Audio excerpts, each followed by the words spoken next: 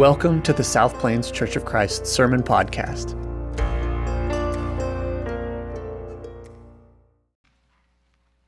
In our culture, we put a high value on simplicity and ease. In everything from using an app, heard somebody complain the other day, my bank's app is hard to use. Ordering a meal, running an errand, whatever it is, ease and convenience, that's why we call them convenience stores, are things we value. In the same way, the process of making disciples isn't complicated, but it's profoundly difficult. We began a series last Sunday talking about discipleship. This is the second message in that series. Last week, we pointed out that a disciple or apprentice, which is a good word, is a follower or a learner of a teacher. And that discipleship then is the process of devoting yourself to becoming like the one teaching you or like the one you're following. So today I want us to begin to consider the command of Jesus in Matthew chapter 28, verses 18 through 20. If you want to open your Bibles or pull out your phones, wherever you have your scriptures. His command to make disciples, which is found 28, verses 18 through 20. And here's what it says. Jesus came and told his disciples, I have been given all authority in heaven and on earth. Therefore, go and make disciples of all nations, all peoples, baptizing them in the name of the Father and the Son and the Holy Spirit. Teach these new disciples to obey all the commands that I have given you. And be sure of this, I am with you always, even to the end of the age.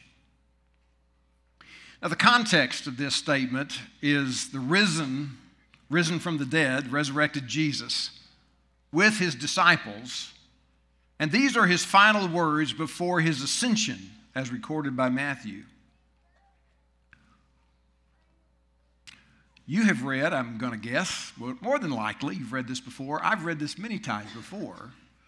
And yet here's the question that keeps coming back. How do we go about making disciples? I want you to note three things in that passage. First of all, that we need to know that all authority has been given to Jesus,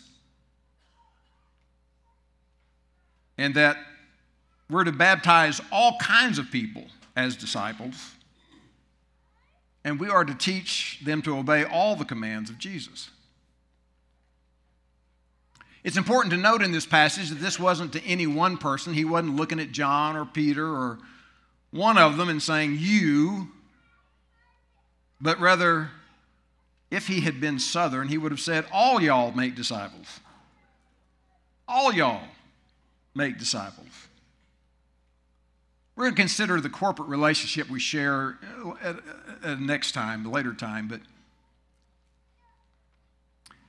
let me remind you, baptism is a reenacting of the good news of Jesus.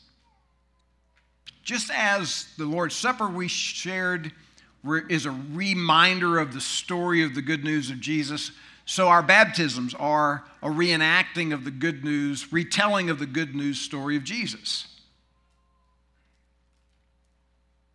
It is the first telling that any one of us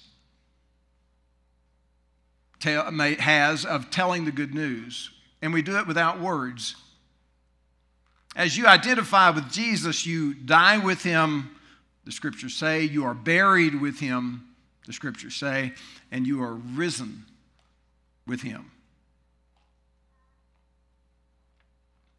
If you want to look at that later, I'll send you to 1 Corinthians 15, verse 3 and following.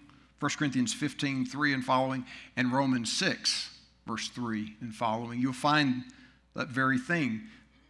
And therefore you are in Christ, and as Kent taught us several weeks ago, now remain in Christ, abide in Christ, stick with Christ. And also note in this passage that the command is not to teach all that I've commanded. Look at that again. It doesn't say teach all that I've commanded. If that's all it said, then all we would have to do is transmit the commands, instruct them. We could put up a website, publish ads, and call it a day. But the command is to teach these new disciples to obey all the commands. So yes, we have to know what Jesus commanded. And if you're thinking that you'll just obey Jesus' commands on your own, then you don't know Jesus. It necessitates relationship. Let me point out to something. I was talking in a conversation this week, and somebody said, well, I'm working from home. Let me just tell you, Jesus didn't work from home. He didn't. He didn't stay, you know what, Father? I'm just going to stay up here with you and broadcast the good news remotely. We got the technology. They understood Bluetooth. Here's the good news. Ooh, that's good. I don't understand microphones. Do not cup your hands around the microphone. We should practice that next time. I think I lost my point. The point is, Jesus could have, but he actually couldn't have stayed and worked at home and broadcast the good news remotely. Because what does the story tell us? It tells us he came bodily. The incarnation, God in flesh. And it says it, he lived among us. And he loved us to the point of death. And he lived out. He lived out what he commanded. He's the only one who ever has. And he led through a relationship with his disciples in how to keep his commands. Teaching to obey fundamentally requires Jesus. It requires Jesus' presence. That's why he tells us to remember he's with us always. One of the things the supper reminds us is that he's with us.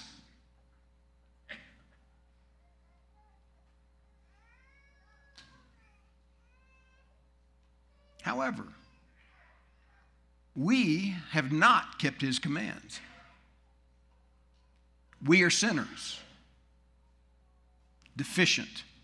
We are unable to obey Jesus' commands on our own. We just can't do it. But that was no surprise to Jesus, and that was no surprise to God. Then what does it mean to teach to obey? Well, it's the difference between being mentored by an expert and being given a manual. It's the difference between memorizing the rules and learning to play a sport. And God has given the church a mandate to make disciples. And as individuals, listen, as individuals, God has given us a church family for a context where we can be discipled.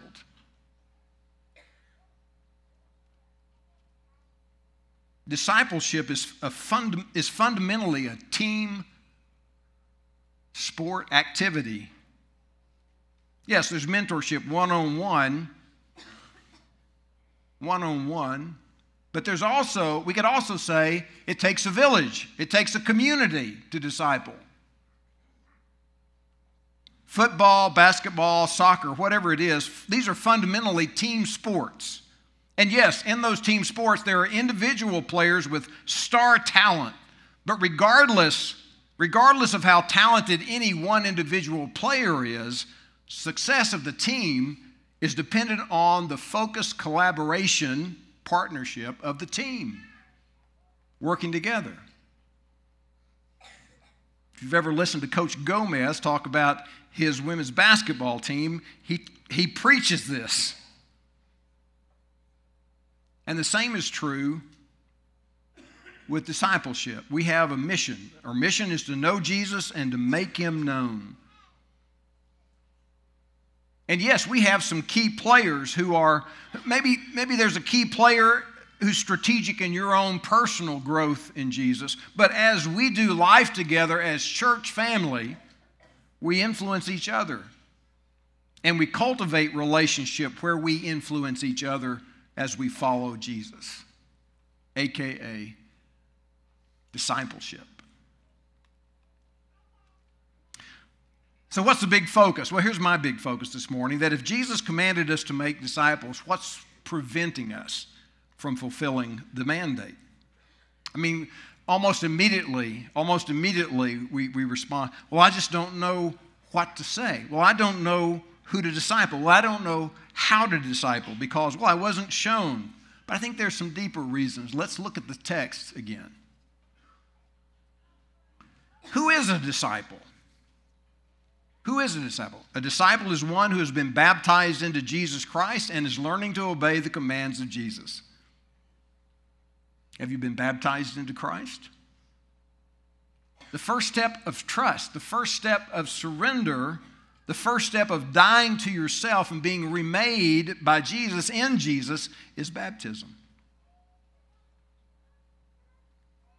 Are you learning to obey the commands of Jesus? Failure to learn and continue to grow in following Jesus and his people as they follow Jesus is another reason we don't make disciples. Well, I've been baptized. No, but that's not the end of it. There is a lifelong pursuit of obeying the commands of Jesus, of learning to obey the commands of Jesus. Do you believe, let me ask you this question. Do you believe that Jesus has all authority? We sang it. Do we believe that he has all authority in heaven and on earth? In other words, do you have confidence that Jesus has all authority in heaven, which means he has the power to reconcile? Listen, Jesus has the power to reconcile the enemies of God with God. That's what the story we reenact is all about, that Jesus has the power to reconcile, to bring together the enemies of God with God. And he also has all authority on earth. What does that mean? It means he has the power to reconcile the enemies of God with each other.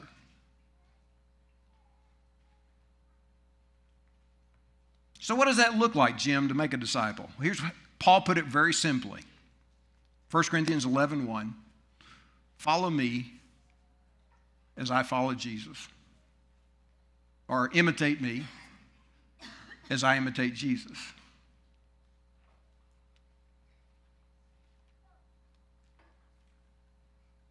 That's simple, Jim. It is. We like simple. What does that look like? Well, implicit in saying, follow me, is a transparency. A transparency that says, you can know where I will be, and you are welcome to be there. Are you leading a life that's transparent, where people can know where you are and that they're welcome to be there with you? I mean, that plays out on all kinds of levels. But basically ask, are you leading a life that's transparent?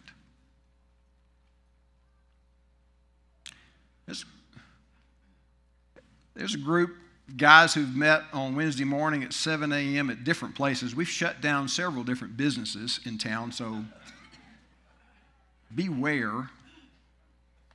It's actually moved from days as well, but about 7 a.m. we meet right now at Starbucks in West End at 7, and that's pretty much any Wednesday, that's where I'm going to be, and you're welcome to be there. There's other guys that are there. Some have come, some have gone, and we just live life together.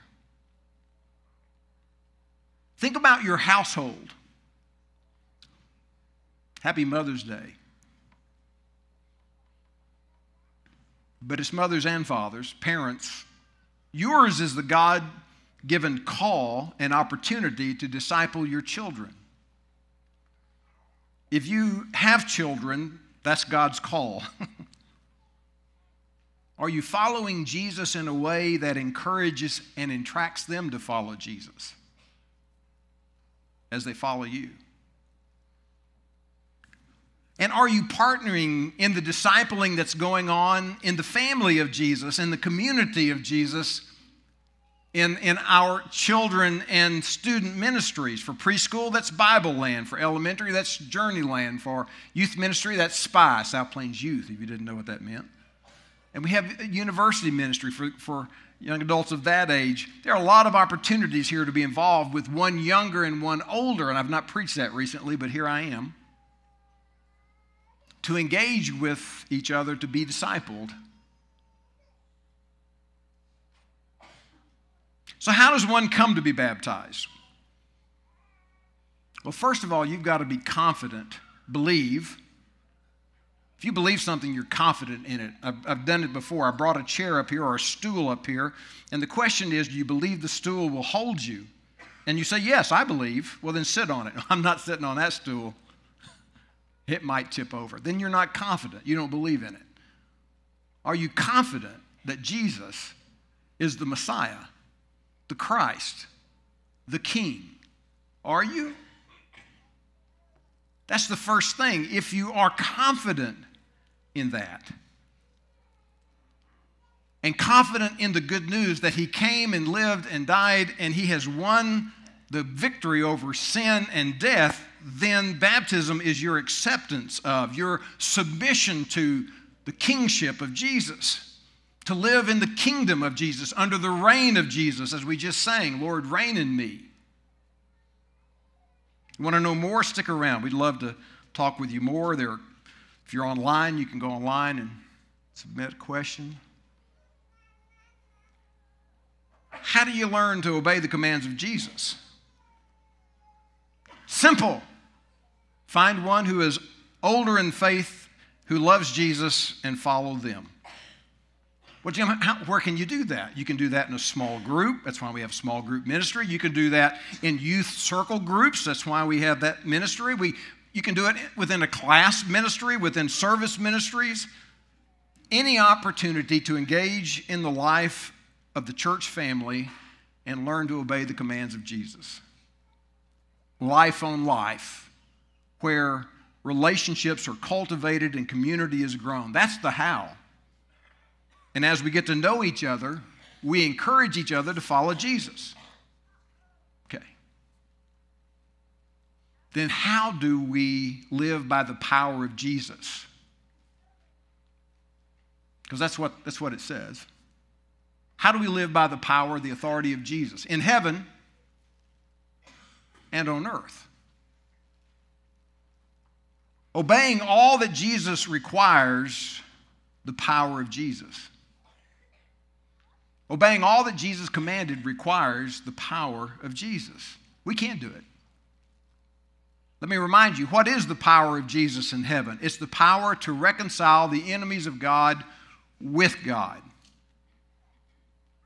Romans chapter 5.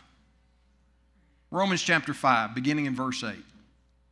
Paul wrote, "But God showed his great love for us." How did he show his love for us? By sending Christ to die for us. He didn't stay home. He sent him to us to live with us and to die for us, so that while we were still sinners,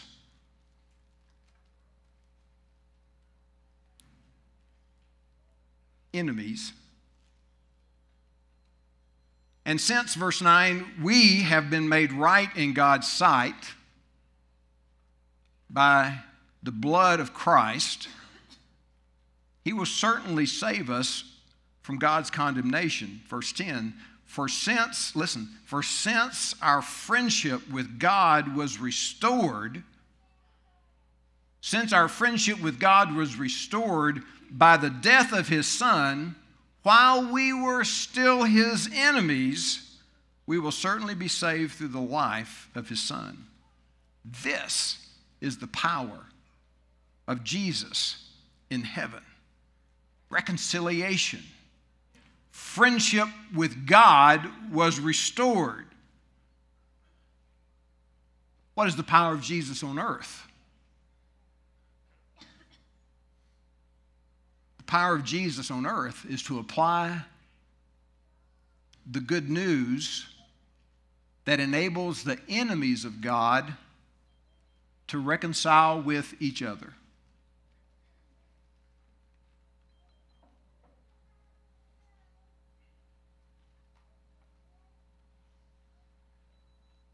Human relationships can be profoundly broken, profoundly distorted, and on some level, they can even be evil.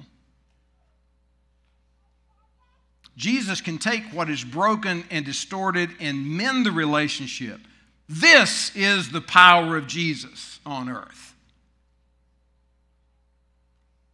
It doesn't negate the proper role of civil authorities and their part in punishing evildoers or the general wisdom of the community. This reconciliation, however, is a peace and a Jesus-governed reconciliation that surpasses human capabilities. It doesn't need civil courts of law.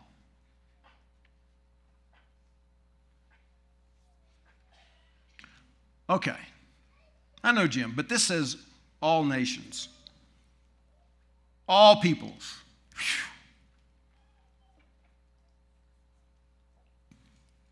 What's the impact of my little life? My little life. Me. I'm talking about you, me. What's the impact of my little life in the process of Jesus building his kingdom? After all, there are billions of people. All the nations. How do you start as a single congregation in a single city? Here's our typical thing. And I've even heard some of us preacher types say it. Well, you better go big or go home. I mean, if you're not ready to go big, then just go home. I'm going to repent of that and say, go small.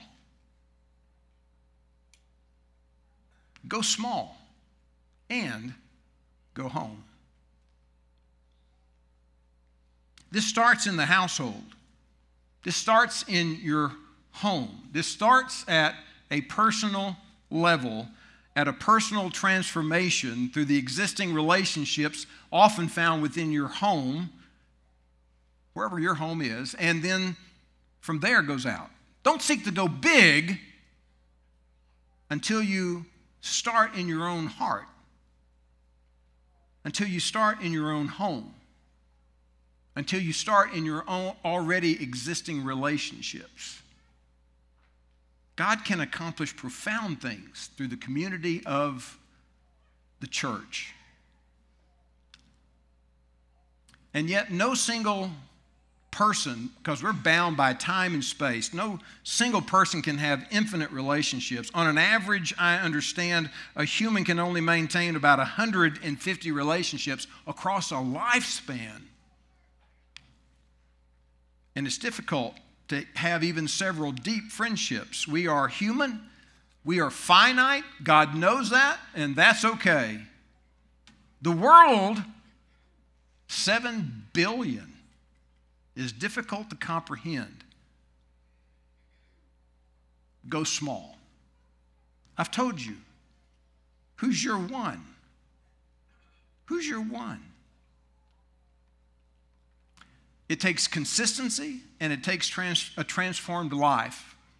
Listen again to Paul, this time in Romans chapter 12, beginning in verse 1. I plead with you, give your bodies to God because of all he has done for you, and let them be a living and holy sacrifice, the kind he will find acceptable. This is truly the way you worship him. To give your body means your life. Give your life to him. All of you to him. Don't, verse 2, don't copy the behavior and customs of the world, but let God transform you. Let God transform you into a new person by changing the way you think, and then you will learn to know God's will for you, His good and pleasing and perfect will.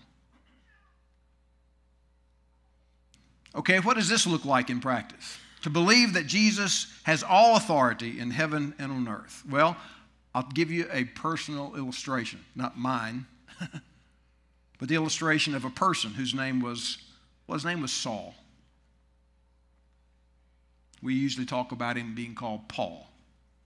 In Acts chapter 9, there is a profound reconciliation taking place. Now, the story back up, because everything has a backstory, right? You back up into Acts chapter 8, and it really starts with this guy, this disciple of Jesus named Stephen. Stephen, who was living a transparent life within the community of Christ, declaring the truth of King Jesus. And if you read there in the first verse of chapter 8, you'll find that this character Saul was there whenever Stephen was stoned to death for claiming to follow King Jesus. And it's in the next chapter, and he wasn't there, oh my. He was there in full agreement, yes. It's in the next chapter, chapter 9, that Paul comes to know the person of Jesus Christ and is changed. And 3 years later, the transformed Paul returns back to the church in Jerusalem, Acts 9, verse 26. When Saul arrived in Jerusalem, he tried to meet with the other disciples, but they were all afraid of him. They didn't believe that he had truly become a disciple of Jesus. Then Barnabas, verse 27, brought him to the apostles, those who had been sent, and told them how Saul had seen the Lord on the way to Damascus and how the Lord had spoken to Saul. And he also told him that Saul had preached boldly, proclaimed boldly in the name of Jesus in Damascus. And so, look at this, verse 28. Saul stayed with the apostles and went all around Jerusalem with them, speaking boldly in the name of the Lord. Here's discipleship of a transformed life. And Paul becomes part of the church family there through a deep and profound reconciliation of enemies. Did you see it? First of all, in early chapter 9, Saul, is reconciled with the God of heaven, with Jesus, who he had been rebelling against and persecuting. That's what Jesus said when he taught. He said, "Why have you been persecuting me?" He'd been rebelling against Jesus by the way he had been treating followers.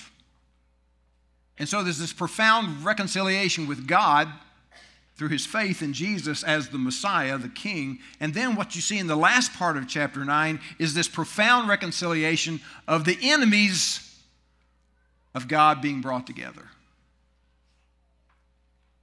Paul, Saul, and the apostles. Profound, and yet it's just the normal thing when you're following Jesus. It's simple.